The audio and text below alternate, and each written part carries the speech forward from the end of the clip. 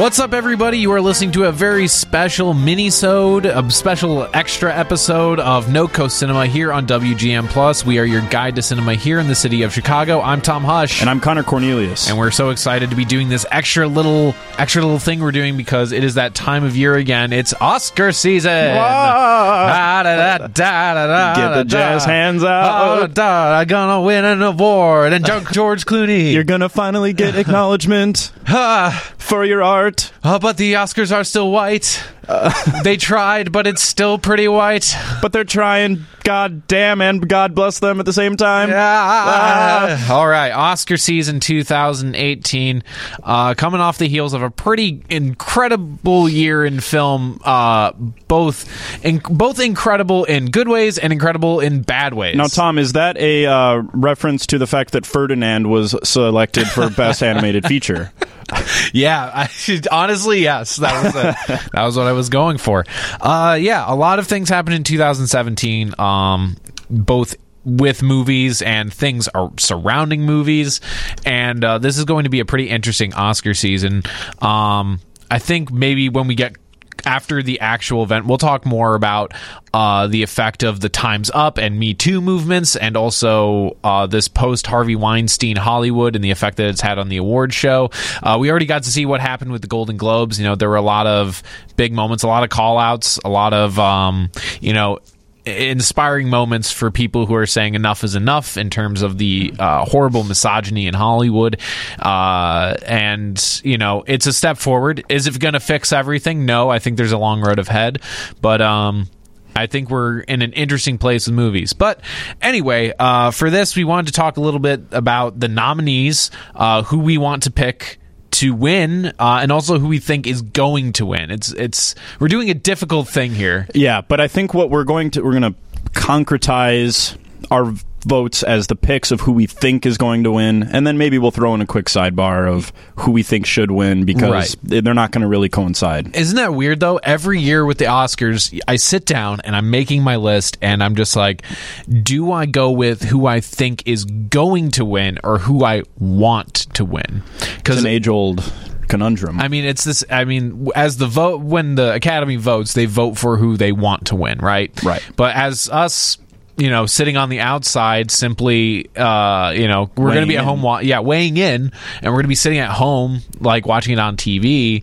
It's kind of an interesting thing to try and do a little bit of guessing. So, without further ado, let's jump into these categories. So, Connor, we decided that we are not going to cover every single category. We're going to be looking at about 10 of them. Right. And they're a little bit more of things that we have a say in, right? Because we haven't seen a lot of the things that are going to be getting awards this year. Absolutely. There's a smaller categories, like short documentary feature, even best foreign language film. A lot of those movies have not gotten a commercial release in the US, or it's difficult to get out and see them without having to go find a copy or something like that. And then in other situations, they're just absolute runaway categories, like best song, best animated feature. Coco, Pixar's new movie Coco, is going to win the Oscar for that. Yeah, I mean, and we'll touch on those nominees, because it really is, they're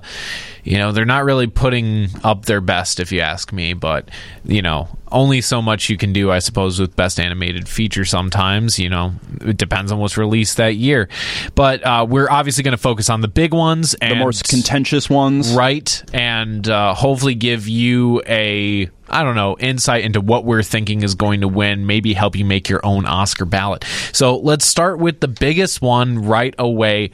Best Picture. All right. This is the one that everybody wants to get right. You can get a lot of those other ones wrong, maybe Best Actor, Best Director, but if you can guess Best Picture, you feel kind of like a fucking genius. Yeah. Like my finger is on the pulse of cinema. It's like before the playoffs guessing who wins the Super Bowl. Yeah, I mean, and it sucks because every year I tell myself, I don't get the Oscars. Screw the Oscars. They never get it right. They're always picking these types of movies. They give into Oscar bait, and it's easy to just ignore it.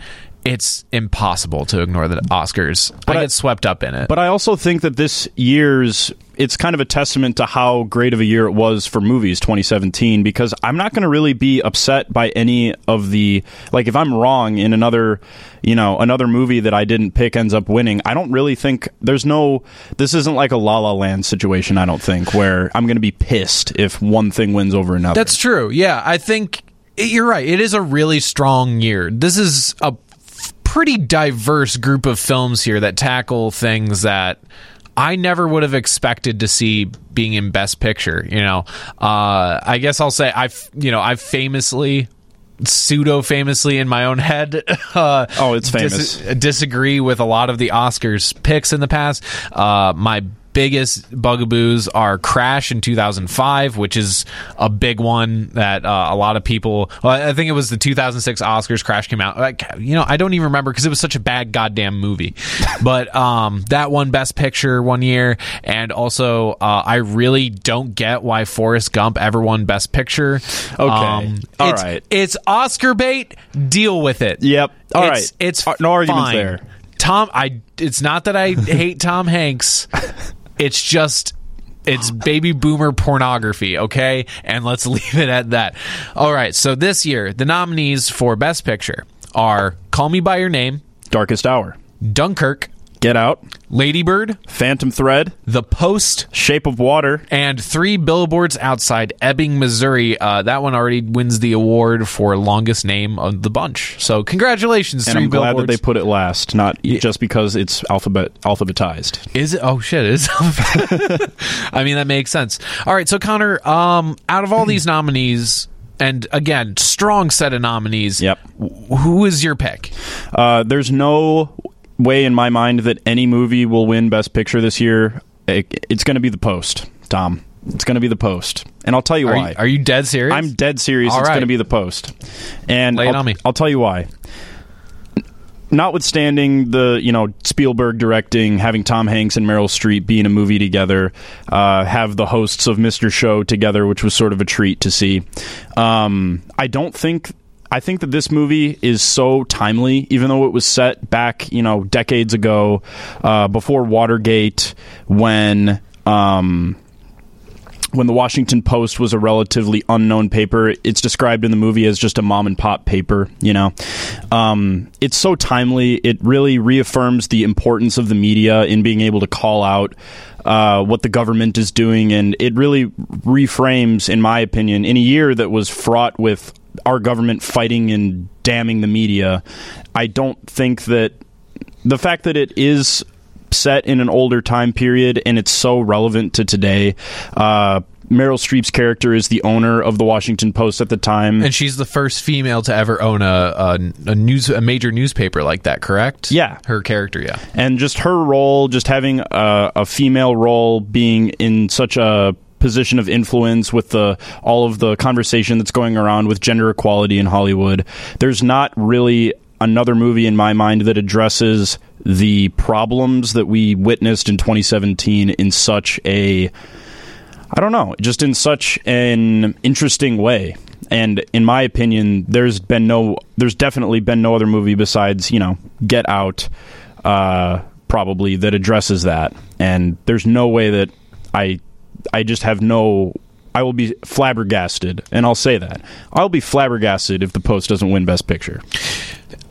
I appreciate the argument, but here's my problems with it. And I'm not saying that The Post is a bad movie at all or that it shouldn't be nominated, but how many times do we have to see this movie? It's a prestige picture directed by Steven Spielberg, right, starring Meryl Streep and Tom Hanks, two of easily the most likable people in Hollywood of all time. Meryl Streep, I think, is up there with like the most decorated actress in cinema ever in terms of Academy Awards.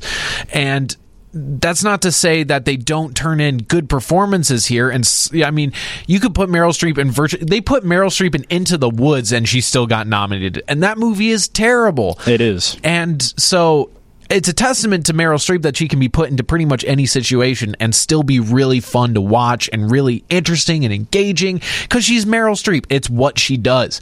My problem is that The Post how many times have we seen this movie before?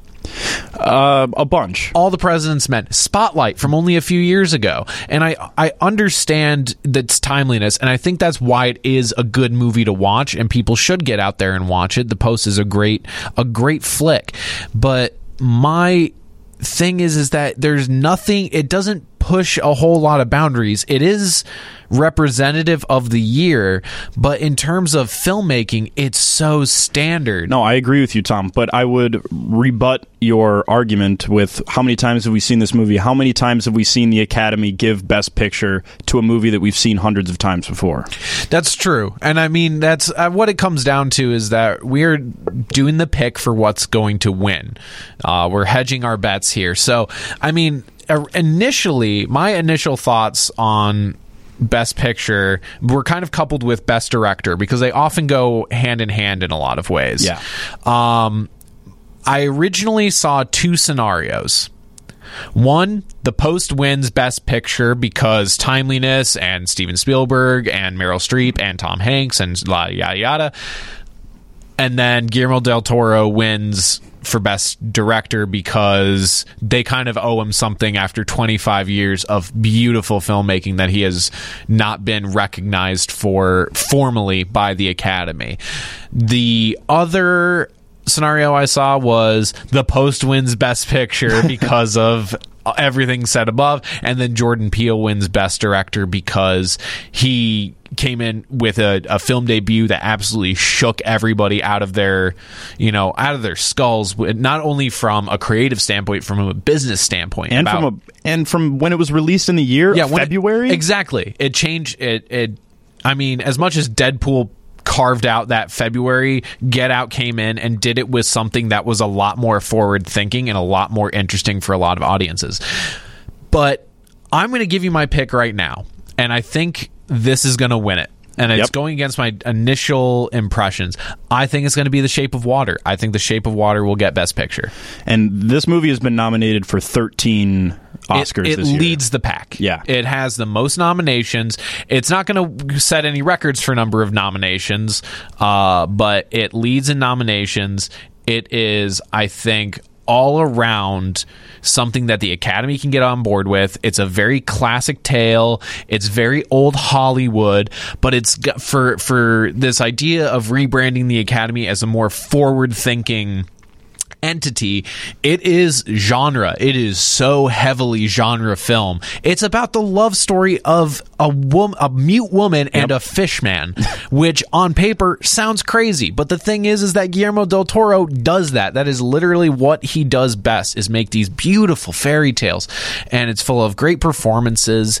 And I think it would be a pick for the Academy that would bring in a lot of goodwill for them. Now, Get Out would also do that, because Get Out is also very genre, from a budding filmmaker taking on a real social horror. Yeah, the joie de vivre. I think the zeitgeist, the spirit of the times of 2017. I think Get Out is that movie, but for me, while Get Out was my favorite movie of the year, I think Shape of Water is another one of my favorites that I really enjoyed, and I think it will get that Best Picture.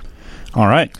Let's move on to Director, which we touched on a little bit. What do you got, Connor? Who do you think gets it? All right, Guillermo del Toro. Agreed. I'm throwing it to Guillermo del Toro. This is his moment. This is his moment to finally get recognized for everything he's done over the last couple of decades. And I would like to just say, because we're not going to be doing production design, we're not going to be talking about that, but the way that movie is made, it, like you said, it's kind of a classical story of, love between two star-crossed people. The way that movie was made, I've never really seen anything like it. Unbelievable. And for the amount of money that it was made for. Yeah. The budgets were the budget of Pan's Labyrinth, which came out, I want to say 2007? Yeah, 2006, 2007, somewhere in that mid-2000s. That it had virtually, Shape of Water and Pan's Labyrinth had virtually the same budget. And not adjusting for inflation, that's incredible. Yeah. Guillermo del Toro knows how to work with less, because he came up the independent international cinema. That's what he was doing. He was doing international cinema, and he's always had that sensibility about him.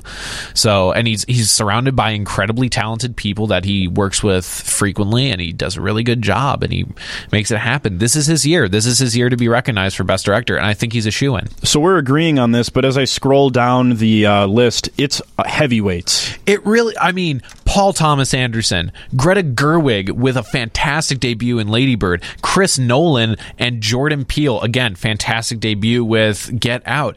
I mean, this is probably one of the biggest Best Director categories I've seen in a long time, and Steven Spielberg isn't even involved. Nope. Which is great. It is. It's crazy and great. It's great. It's great. Great. Slap a copyright on that. Because Steven Spielberg, he's an American treasure. He's made some of the greatest greatest American films of all time. Easily one of the greatest American filmmakers of all time. But he's on the bottom end of that bell curve. He's making good movies, but they're standard. Even Bridge of Spies, which was a really solid movie written by the Coen brothers, to me wasn't anything particularly special. It was just good. Like you said, it's prestige pictures at this point for him. Yeah, and now he's got Ready Player One, and he's doing 80s nostalgia. He's literally gone into a full circle. How much more meta can you get with making a movie about a book that's heavily inspired by Steven Spielberg, that's directed by Steven Spielberg? Yeah, that's full circle. And it's a flat circle at that. You're listening to Time. You're listening to Time. Yeah. Nothing matters. Let's all walk into extinction hand in hand. Anyway, to see this list of nominees for the Best Director role of these relative newcomers, knowing that Spielberg could have been nominated and wasn't, it's definitely encouraging. To your point that Hollywood is trying to bring its its most coveted award program to, newer audiences and trying to progress it a little bit. Yeah. And let's just be honest. These are the people who were making, and I'm not a believer in meritocracy. Some people are like, well, it doesn't really matter, if they're what, ethnicity they are or what gender they are. It does matter because it just does. But at the end of the day, it is merit here because Greta Gerwig did turn out one of the best young adult films, like young adult focused films I've ever seen. Yeah. Lady Bird is fantastic. I loved it. And she's only one of, I think, 5 female directors to ever be nominated for an Oscar in the 100+ years that cinema has existed. And then same over to Jordan Peele. He is of a very small group of African American men who have been nominated for Best Director. So the fact is that we're pushing ourselves forward here, and the fact Paul Thomas Anderson is great. Yep. We figured he was going to be in there. He's one of the masters. I really don't think he cares if he wins or not. Yeah. Chris Nolan, I'm pretty sure doesn't realistically care, but he is like he knows what he made. Yeah. He knows what his body of work is, and he knows that he has his fans out there. Actor in a leading role. Yeah. So now, this is speaking of moving things forward. Let's take it back a little bit. Yeah, because Hollywood's got to dish it out to their boys. Yeah, it's 3 people that I could have thrown a dart and it probably would have landed on them. Right. Like, you know what I mean? It's just very heavyweights. obvious. But we do have 2 surprise nominees. So at the top, let's start with the people who we figured were going to get nominated anyway. Daniel Day-Lewis is in a movie. He's getting a nomination. Yeah, he's the male Meryl Streep. Yeah. He really is.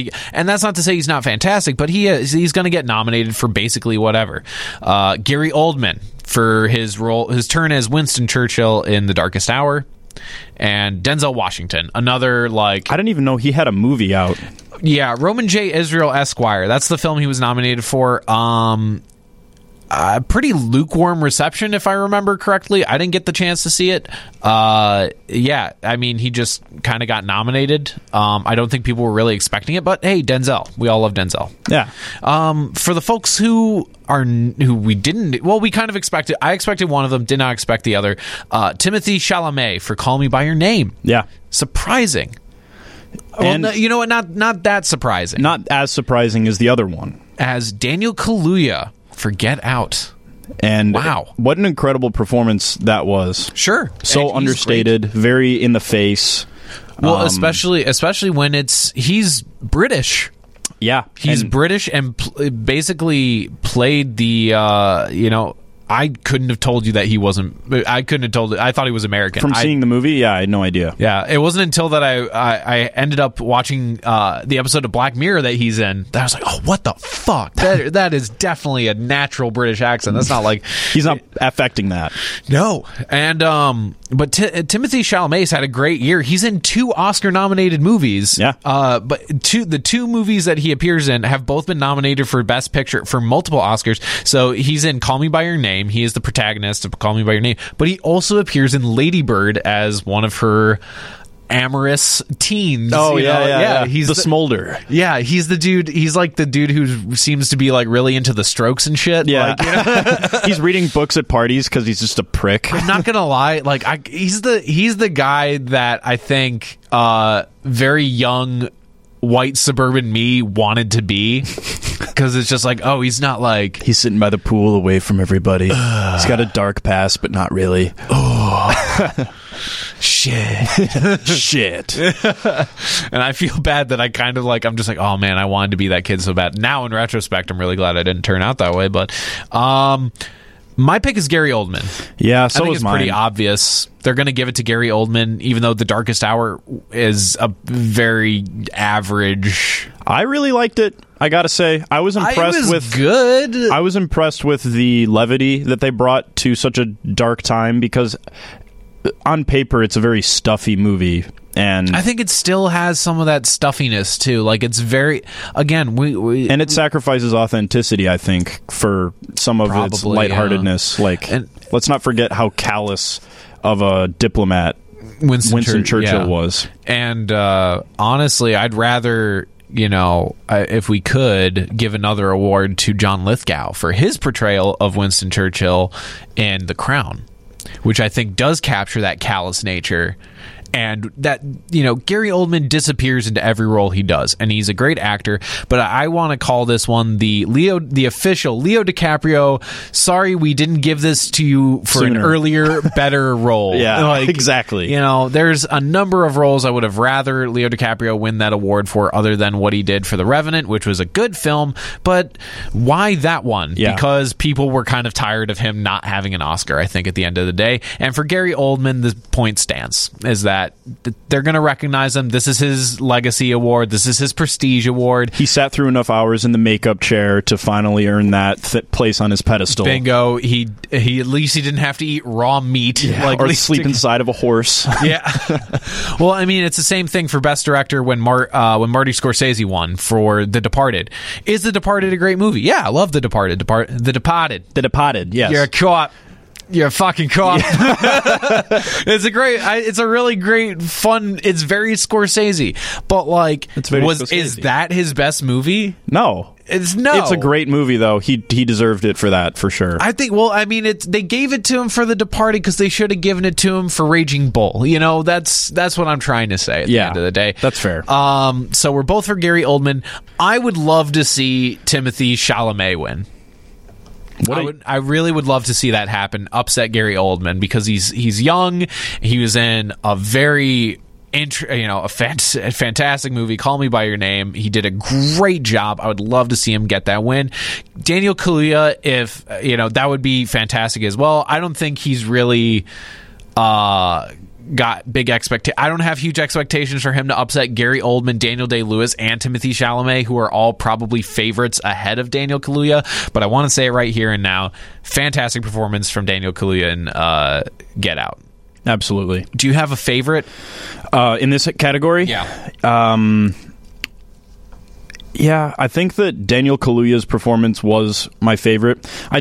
I like the story behind Daniel Day-Lewis, the kind of creative partnership that he and P.T. Anderson have. He actually named his character in Phantom Thread Woodcock, Reynolds Woodcock or something like that.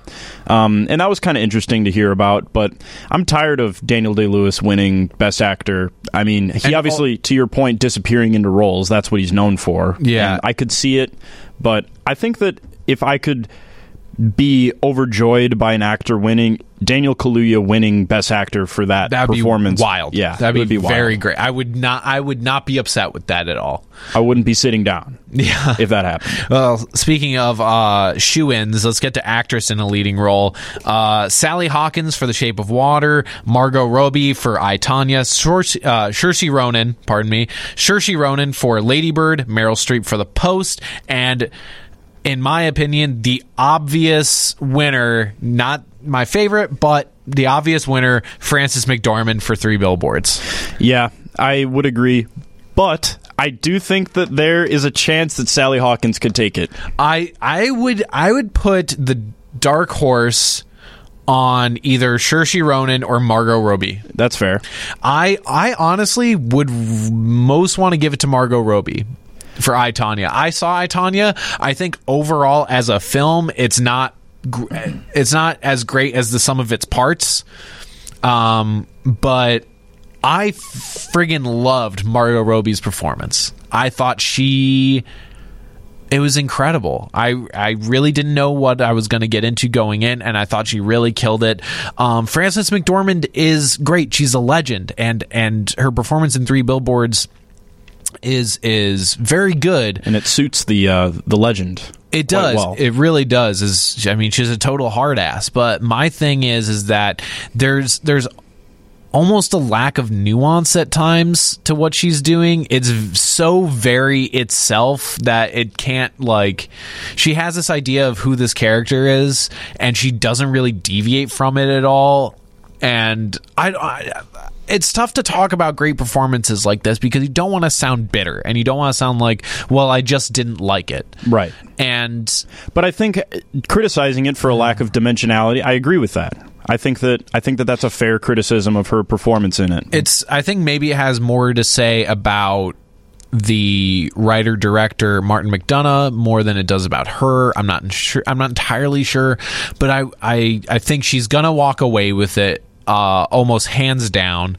Margot Robbie would be a great surprise. Saoirse Ronan would be a great surprise as well, but I think we're both saying Frances McDormand. Yeah, it's it seems like a very obvious choice. Right. Again, another obvious choice. Supporting role. Yeah. Actor in a supporting role. Okay. It's going to go to Sam Rockwell for Three Billboards. It is. He already has the Golden Globe. And it was a good performance. He carried that aspect. And to backtrack a little bit, Frances McDormand also won for Three Billboards at the Golden Globes. Yeah. Which is always they also got the SAG Award for Best Ensemble Cast. I didn't look that up. I didn't see who won those. Yeah, they got the SAG Award for Best Ensemble Cast, which is like the SAG Awards version of Best Picture. Right. But let's look at these other performances. Actually, 2 nominations for Three Billboards. Woody Harrelson's got the other one. And I'll be real with you, I liked Woody Harrelson's performance more, but Sam Rockwell's going to get it just for the sheer visceral nature of what he's doing. Yeah.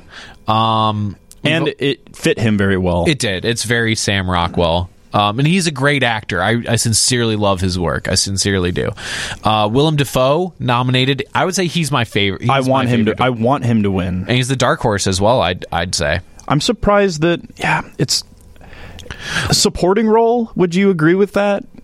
As for Willem Dafoe's character? It is a supporting role. It is a supporting role, and I understand why saying otherwise might make sense, but the movie is not about his character is fantastic and he does a great job, but he is in a supporting role. Right. The girl and her mother are the main roles. I just think that with what that movie is, with what the Florida Project, by the way, I don't know if we said the name, but yeah, with what the Florida Project is, Willem Dafoe's role in that movie was more.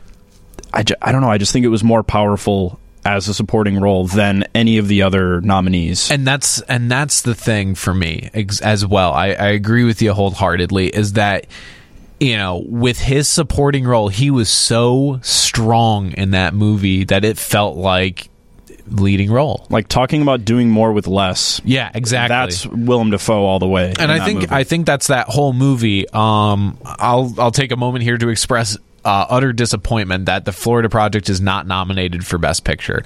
I think that the fact that they nominated both The Post and Darkest Hour is silly.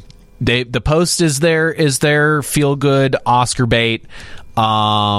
And at least it's good. Unlike a lot of Oscar bait, at least this is actually good. Right. The Darkest Hour is a solid movie. I don't have a ton of big complaints about it other than it doesn't really do anything particularly new or different or interesting with its source material.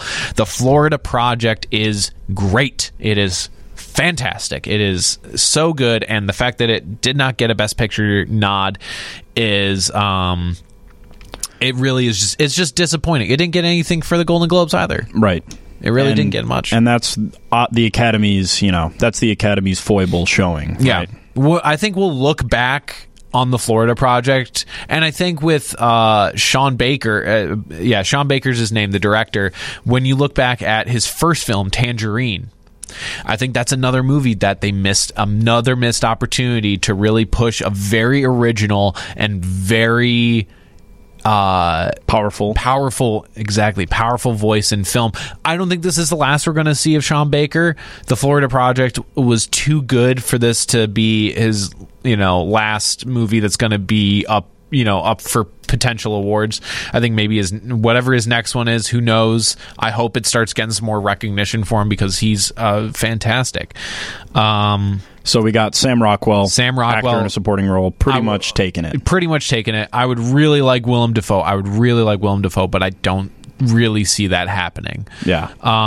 Actress in a supporting role. Pretty interesting category here. Yeah. I'm not sure. I only really think that one person is going to win, but I could see it going to anyone. I mean, it would be. I would love to see Octavia Spencer win again because she already has an actress best supporting role. For which? I want to say The Help. Oh, okay. A nod or a no? She has a win. She has a win. Oh, okay. She's an Oscar winner. And she had a. Well, it's it's interesting that they put her in for The Shape of Water. And I mean, I guess it doesn't really matter all that much because she's a great actress. She did a great job in The Shape of Water. But earlier this year, Hidden Figures. Right? Yeah. People forgot about that movie pretty quickly. I really enjoyed that movie a lot. I very much enjoyed Hidden Figures. So, and I think that was a bigger role for her maybe than this. She had a lot more to do in it, and I enjoyed watching her more. I mean, Octavia Spencer is just a delight, and I mean, if she doesn't win, she doesn't win. People already love her. Right. Well, let's run back down the nominees here. Mary J. Blige for Mudbound. I have not seen Mudbound yet. It is. I mean, that is probably the easiest one to go see because it's on Netflix. That's true. They bought it at Sundance last year. I have not gotten the chance to see it either, but it's interesting. Mary J. Blige, known female music artist. Yep. Interesting to be seeing her getting that Oscar nod. Let's see where that goes. Leslie Manville for Phantom Thread. Laurie Metcalf. Yep. Lady Bird from the Steppenwolf here in Chicago. Laurie Metcalf, and the front runner, I think a lot of people would say, is Allison Janney for her role as Tonya Harding's mother in I, Tonya. I think this is the only one where I couldn't bring myself to say, oh, this one's going to win, I'm going to pick this one. I purposely did not pick the person that I think will win. Right, because I think that I would not be surprised if it went to somebody other than what and I know that we're agreeing here on who wins, or on our I'm pick. saying Laurie Metcalf. I'm saying Laurie Metcalf as well. Yeah. And I think that's a lot closer of a race than people would think. By the way, the Oscar ballot we're using is here on the NewYorkTimes.com. It's a great interactive one, and it shows you the percentage of readers as they picked. You click your pick, and it tells you the percentage of people that picked that. And Allison Janney is the front runner with 38% of the vote, but then Laurie Metcalf second place, 27%. Yeah, and I think that's a lot. I think it's realistically a lot closer than people would think. Laurie Metcalf in Lady Bird is just so good and so fantastic. And that's the thing about that movie is that Laurie Metcalf's character and Saoirse Ronan's character, they're very similar, and they very much carry themselves in the same way. And so I'm not necessarily surprised. Laurie Metcalf's role is obviously a supporting role, but I do think that her performance is just as strong as Saoirse Ronan's, and I think she's going to win. Yeah, they really, I mean, they feel like mother and daughter. Yeah. I watched it, and I, Tonya, it was, and Allison Janney is so great at just, and I'm going to say this in the nicest way possible, she's so great at just being a bitch. Like, she really is. She is so good at being mean, and I love her. It's so great, and watching her do it's fantastic. But I don't know. For me, at no point watching I, Tonya did I really feel like I was watching Tonya Harding's mother. I was watching Allison Janney play Tonya Harding's mother. Right. That's, whereas Laurie Metcalf, I disappeared into who she was. And I feel like that's what makes a really strong role, is that you can watch this role and really feel a character. Right. Not just an impersonation, which I think Allison Janney, for as funny, darkly funny and strong as her performance in I, Tonya was, it wasn't something that really transported me. Right. Original screenplay, tough. We'll move through. Yeah, we'll get through some of these ones a little bit quicker. Original screenplay, I want to give a quick shout out to The Big Sick for getting nominated. Yep. Those nominees are The Big Sick, Get Out, Lady Bird, The Shape of Water, and 3 Billboards. It's a tough one. I put it down for Get Out. Yeah, and I can't argue with that. But I think Shape of Water is going to win.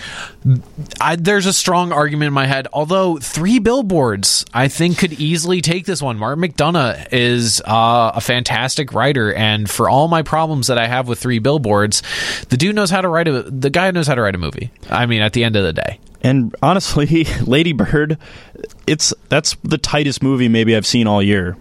Yeah. There's no fat on that movie whatsoever. No, it doesn't meander. It moves at a pretty great clip. And for The Big Sick, how great is it to have a romantic comedy nominated? I don't know. I feel like romantic comedies have really been all over the place for the last decade or so, because you had the rise of the Apatow romantic comedy, and that's kind of it's kind of done. It's not really that good anymore. But The Big Sick was just so fresh, so original, and a real story, a true beautiful story. Between it's Emily V. Gordon and Kumail Nanjiani who are nominated, and it was so funny to go on Twitter and look at Kumail's Twitter feed and Emily's Twitter feed and just see how happy they were, because I really think they earned it. I think they really did something fantastic with The Big Sick. But I'm going to throw it for Get Out. I'm going to say Get Out is going to win. Yeah, I'm going to go ahead and say Shape of Water. I think Shape of Water is going to walk away with it. But for I can't really be angry. Let's break down the genres of the nominees here. Big Sick, romantic comedy based off of a true story. Get Out, social horror movie based on real social horrors. Lady Bird, a coming-of-age comedy in the vein of Napoleon Dynamite. Shape of Water, romantic story between a deaf and mute woman and a fish man. Yeah. And then 3 Billboards Outside of Ebbing, Missouri, another kind of dark comedy revenge thriller. Yeah. That multi-hyphenate kind of it's genre. Very crazy. For Best Original Screenplay, that's a good category. That's a good set of nominees. Nothing boring here. I'll say that much. Nothing boring. Everything listed for Best Original Screenplay meets... I think that might be, outside of Best Picture, the strongest category I've seen. Yeah. Adapted Screenplay... We've got Call Me By Your Name, the Disaster Artist, the Disaster Artist, Logan. Here we go. Whoa. Superhero alert. Heyo, Molly's Game, because Aaron Sorkin, I guess, has to be nominated for something. Yep. And Mudbound. I'm giving it to Call Me By Your Name, because I think this is going to be this or Best Actor is what it's going to win. It's not going to get Best Picture, I don't think. No. I think it's pretty much going to sew up adapted screenplay. Yeah. And there's a chance for Timothée Chalamet. This is going to be its chance to shine. Right.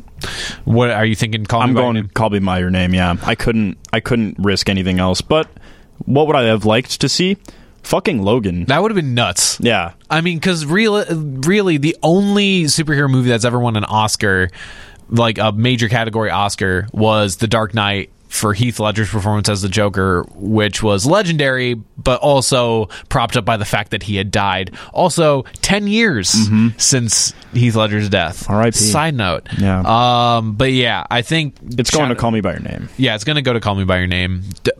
I will eat my hat if it doesn't. You heard it here first. We're going to have it live on Facebook. Yeah, I'll eat my hat. Foreign language, we're going to skip that one. We're going to move past that. Animated visual effects? Are we skipping visual effects? Yeah, let me touch on animated feature, because these fucking nominees. The Boss Baby. Fuck. Ferdinand. Fuck. And then the Breadwinner, I don't know what that is. Yeah, I'm going to be honest with you. Loving Vincent, which is the world's first painted animated movie. I feel like that deserves a shot. Put it in its own category. Yeah. I mean, at least they're doing something interesting. And then Coco. It's going Pixar, to win. Yeah. Sew it up. It's done. Coco was great, but it was put up against nothing. It was put up against virtually nothing. The fact that Disney tried to copyright the term Dia de los Muertos away from the entire, Mexican culture, notwithstanding, Pixar is going to walk away with that one. Yeah. Sound editing, skip it. Technical award, but still important. Thank you, sound editors. Visual effects. Here we go. I did see. Tell me your pick, because I saw your pick. Oh yeah, War for the Planet of the Apes. It's walking away with it. No, it's walking away with it on all haunches. I would love for it too, because I think War of the Planet of the Apes was one of the more underrated films of the year. They had 70 people dress up in those motion capture. It's crazy. I want to see motion capture get Academy recognition. Well, I mean, we'll have to wait. It's the first person that's going to get any recognition for it is going to be Andy Serkis. Right.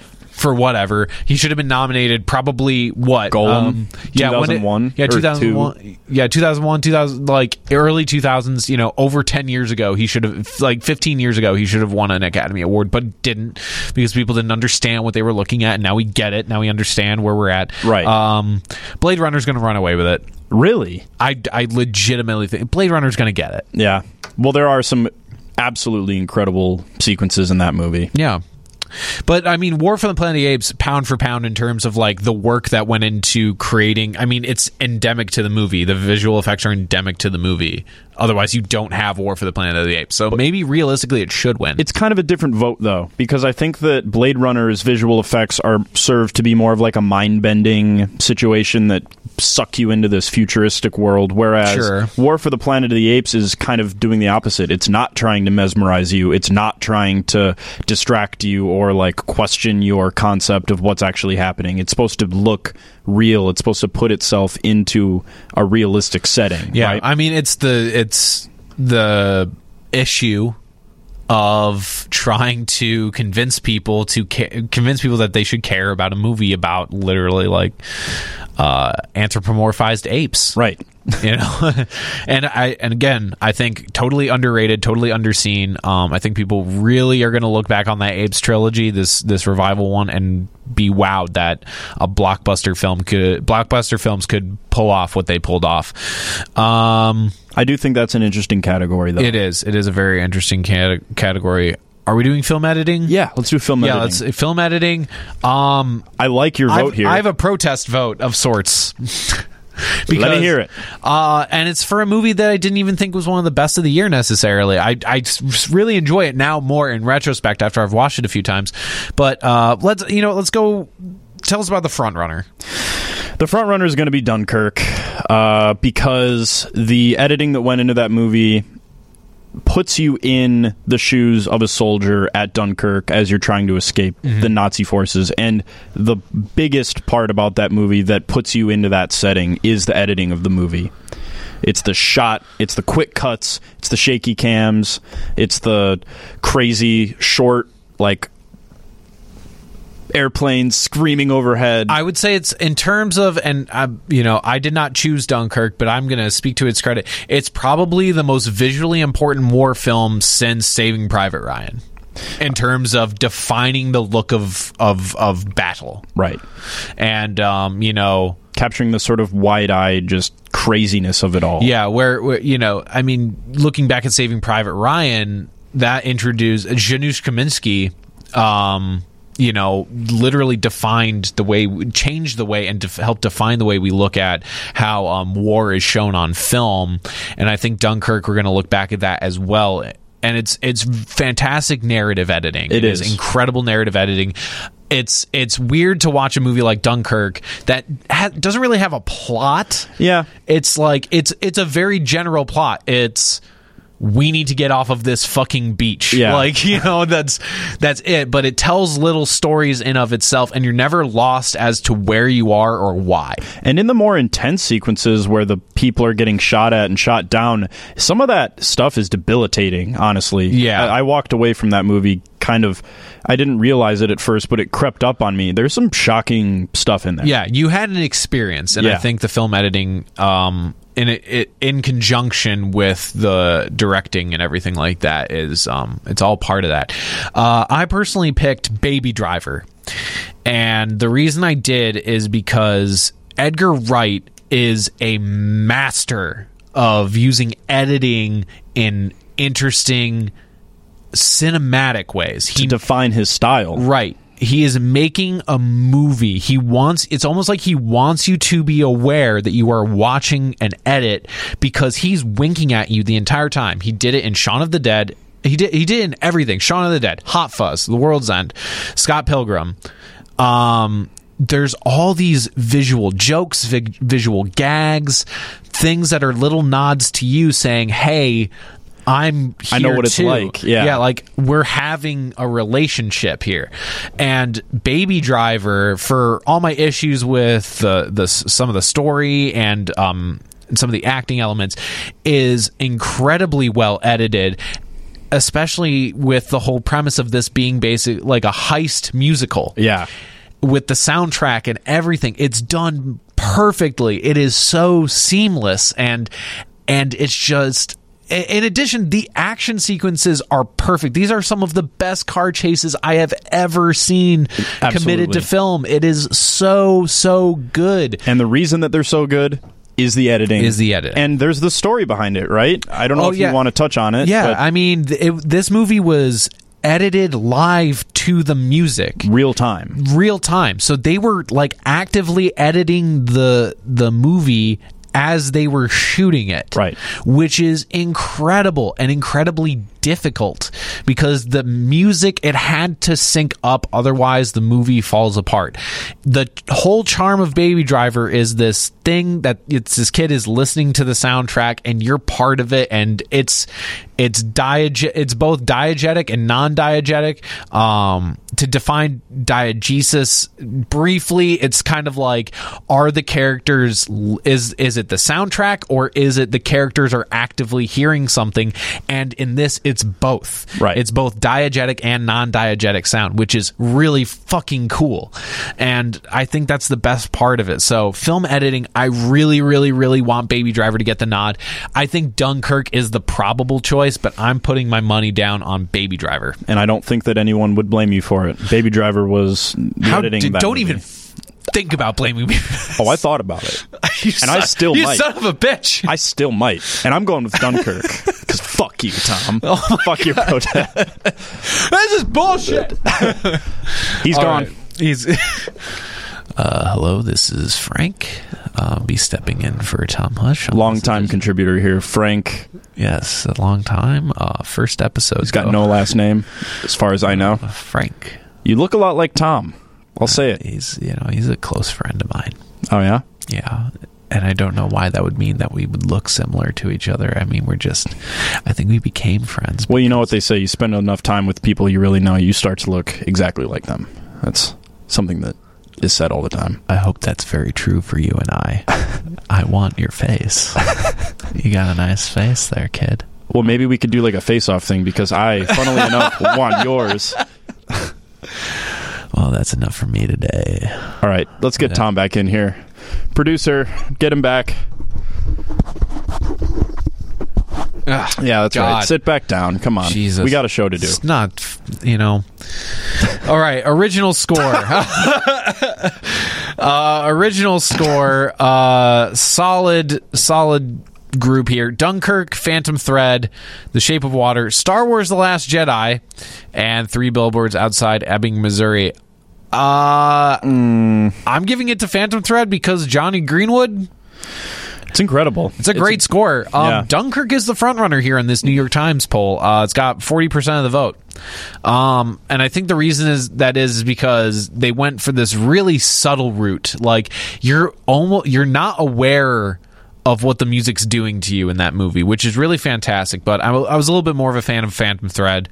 I'm throwing it down for Phantom Thread because I think it might get the nod here. And I am inclined to agree. It suited the movie very well. The sort of captured the pomposity, if you will, of like the high fashion scene in London. It did a really good job of that. Yeah, and Johnny Greenwood, I don't know if he won for There Will Be Blood, but There Will Be Blood is my favorite film soundtrack of all time. It is. I love it. I listen to it on its own. I want to point out, total snub here for a great movie that I watched again recently, Good Time. The soundtrack for Good Time, which is done by... the artist, you may or may not have heard of him, Oneohtrix Point Never. I can't remember his real name, but Oneohtrix Point Never. He made the most anxiety-inducing soundtrack of all time. I swear to God, there is no way watching that movie. It's so incredible. I feel like it's in such harmony, the way that the soundtrack for Good Time works, because it just propels you along and it gets you into this world that you're in, this very gritty, neon-soaked New York. And I Oneohtrix Point Never, I just want to give him an honorable mention because he really deserved to get something. For someone to listen to that soundtrack and just be like, oh God, it's exactly what you would hope a movie soundtrack would be like, where it is all about what's happening. But of course, instead of something like that, which is something new and relatively new ground, you get John Williams' The Last Jedi soundtrack. Which was great, but it's fucking Star Wars. Exactly. It's like, what do you... It's all variations on kind of similar themes. Yeah, you want it to fit a mold, which... It does. And it is the mold, yeah. But I think that I'm going to go with, not really an outsider, it's got the second most number of votes, but I think that, because we're not going to be talking about sound editing, I think Shape of Water could win as well. Yeah, beautiful score. Yeah, it is great, but the sound editing in that movie is really why I'm putting the vote in there, because the going underwater and just the way that they captured that, where it all sort of gets muffled, and I just thought that was a breathtaking aspect of that movie. All right, I think the last one we're gonna cap it off here with is cinematography, and for me, there's very little doubt in my mind, although according to this New York Times poll, it's not what I would have expected. The nominees are Blade Runner 2049, Darkest Hour, Dunkirk, Mudbound, and The Shape of Water. I do want to say that for Mudbound, I believe that is the first woman to ever be nominated for a cinematography award. I'm not familiar, with the history of that, but yeah, it's the director of photography is Rachel Morrison, and she has made history as being the first female cinematographer to ever be nominated for an Academy Award. So that is very important. That is very, very important, and I can't believe it has taken this long, because there have been great female cinematographers all throughout the history of film. I'm going to give it to the most decorated, Roger Deakins. I'm going to give it to Roger Deakins for Blade Runner 2049, because it's just stunning and beautiful. And he's won before, but I really think he deserves something for Blade Runner 2049. I agree. And looking at the votes here, a lot on Dunkirk. A lot of Dunkirk, yeah. I understand, I guess, but I'm going to go with Blade Runner as well.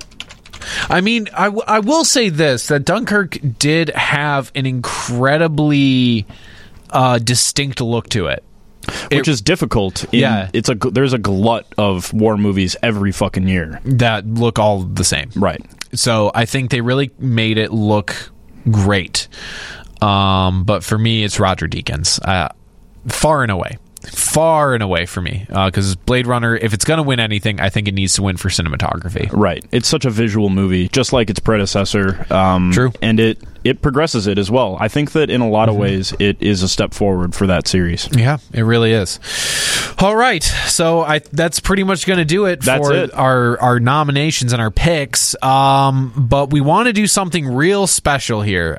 This is our first Oscar season as a podcast talking about movies, and we want to make it something special. So we have decided to make an Oscar bet against one another. Yes. And the rules of which are, so you've heard it for yourself. We've disagreed on a few of the picks. So in the event that one of us is wrong or both of us are wrong, we will be engaging in legal side bets. Yeah. We're going to be doing some side bets on a few of these categories that we want to kind of double down on, as it were. If we really believe that we're going to be right on something, we'll make some side bets. But the overall bet is going to involve you. So we have narrowed it down to about 10 of these categories. We got 10 categories that we're going to be facing off head to head in. Now, granted, some of these we have the same picks on, so I'm guessing it's going to be it's going to have to be a tight one. But we're going to be going for the best of 10. See who, on the whole, does better out of those 10 categories, and whoever loses is going to have to watch a really bad movie every single day for the week following the Oscars. And that is going to be a long week for you, Tom. Oh, wow. Yeah. I like your ballsiness, you dumb son of a bitch. Oh, it's so cute. I know. Watch you sit there in your chair. I'm going to, oh my God. I will send you a little thing of fucking like Act 2 popcorn every day, something for you to eat. That would be nice. Except I'm going to take a shit in it. Oh, Jesus. Usually got to pay extra for that. No, it's this is going to be a very fun, friendly wager, and the part that involves you, the listener, is you are going to get to decide what movie that is. When this episode goes up, this is going to be up. It'll be Friday. Today we're recording it. It's Thursday, so it's going up tomorrow for us.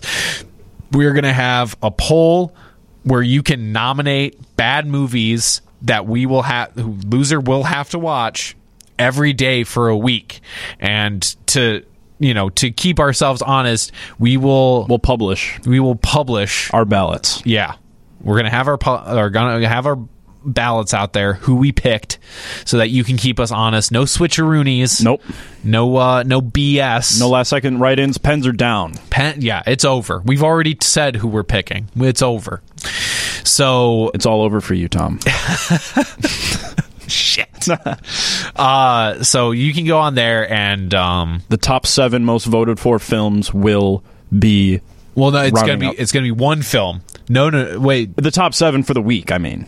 Right? Because there's going to be people are going to be able to submit their own movies into the poll. Right.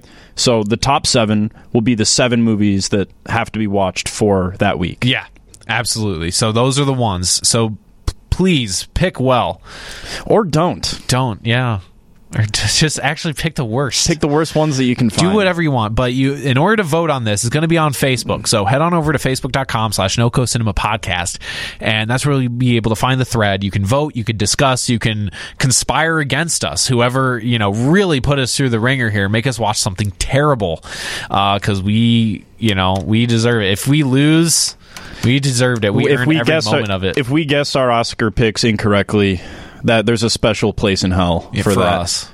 because we're experts. And you'll get to send us there. And I'm gonna put you to this. Whoever loses, they need to show like a video or something. I want you to post it on the Facebook of you watching it. Like, I want you to prove that you watched it. Sure. That's when fair. you watch it. Oh yeah, Connor, I was gonna say you seem you seem very confident that it's gonna be me when I know for a fact, my good sir, that it's going to be you. Jesus. And also, we will be making some side bets throughout this week. As we get closer and closer to the Oscars, as we consider some things, see how things shake up, we're going to start making some side bets on some of the categories that we disagree on, because obviously if it's one that we agree on, we kind of live and die by the sword there. Right. But I was actually looking, we disagree on 5 of the So there's categories. at least 5 possible side bets we can make, and these will be non-movie related, and we will challenge each other to them publicly so that you can know all about what's going on. So, like we said, head on over to facebook.com/NoCoCinema podcast and vote on that thread, okay? We need you to vote on that thread. Otherwise, I'm basically going to make him watch Pauly Shore movies. I'm going to find 7 movies that feature Pauly Shore. Please, or no. maybe just Encino Man for 7 days straight. That's interesting. That's one movie you have to watch it 7 times in a row. That's a possibility. If you guys pick one movie, if you decide that there's one movie you want one of us to watch for 7 days in a row, I'd be open to that. This ain't no phantom thread, people. It's gonna be there. Tensions are high. Tensions are incredibly high.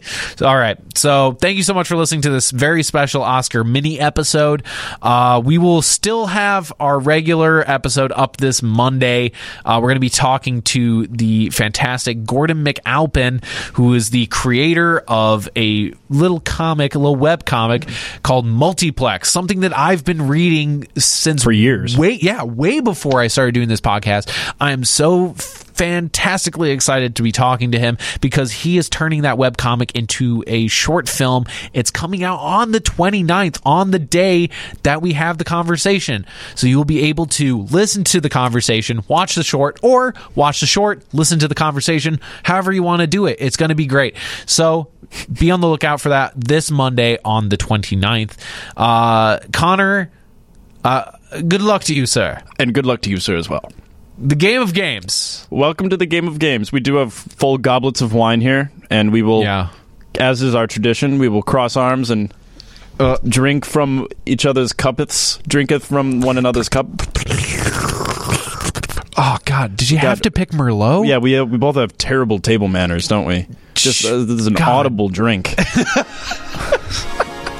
All right. See you guys on Monday. This is NoCo Cinema here on WGN Plus. We are your guide to cinema here in the city of Chicago and all around the world. I'm Tom Hush. And I'm Connor Cornelius. And we'll see you soon.